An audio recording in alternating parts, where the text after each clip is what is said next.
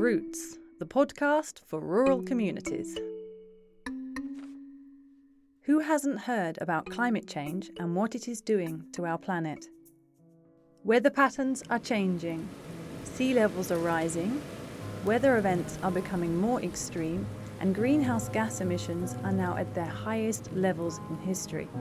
Climate change is now affecting every country in the world.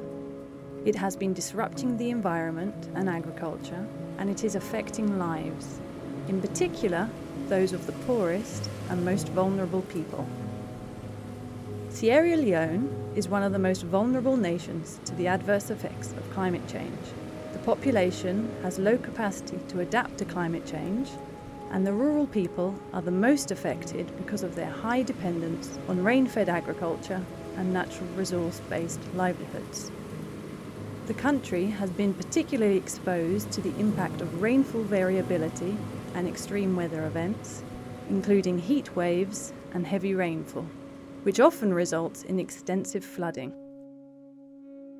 Today, we are in the north of Sierra Leone, in Kouénédougou district, where the Independent Office of Evaluation of the International Fund for Agricultural Development visited the Rehabilitation and Community-Based Poverty Reduction Project. The project helped to rehabilitate the agriculture sector, which had been neglected after years of civil war. It also helped to increase agriculture production, ensuring that new practices were designed bearing in mind climate change.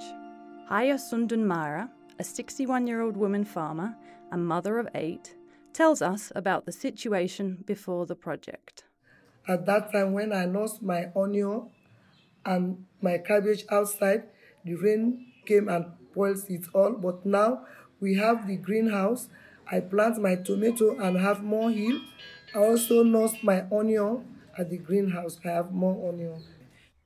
Thanks to the provision of agricultural training and greenhouses, the project helped farmers like Aya to increase their incomes and move from subsistence to commercial farming.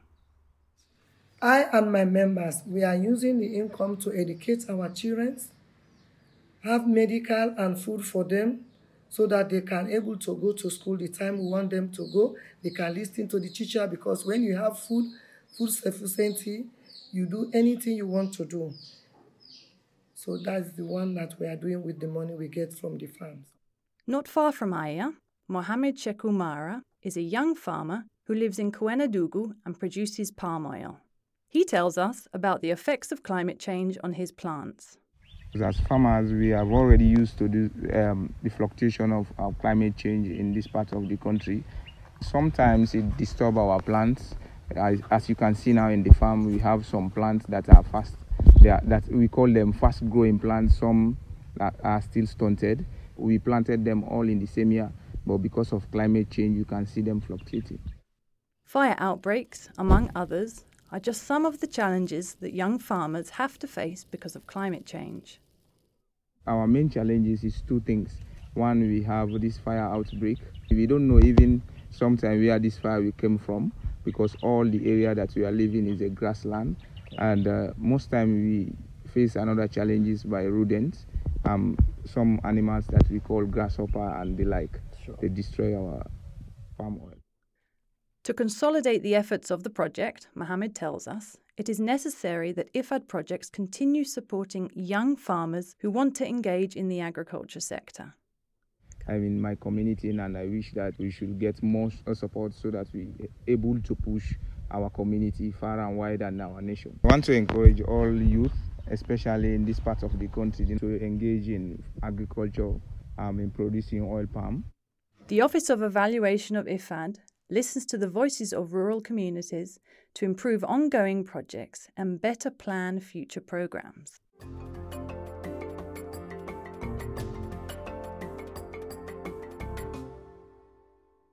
We now come to the end of Roots, this time after visiting Sierra Leone. Roots will bring you a new episode from a different country next month, with the voices of participants in yet another project evaluated by IFAD's Independent Office of Evaluation. Many thanks and goodbye.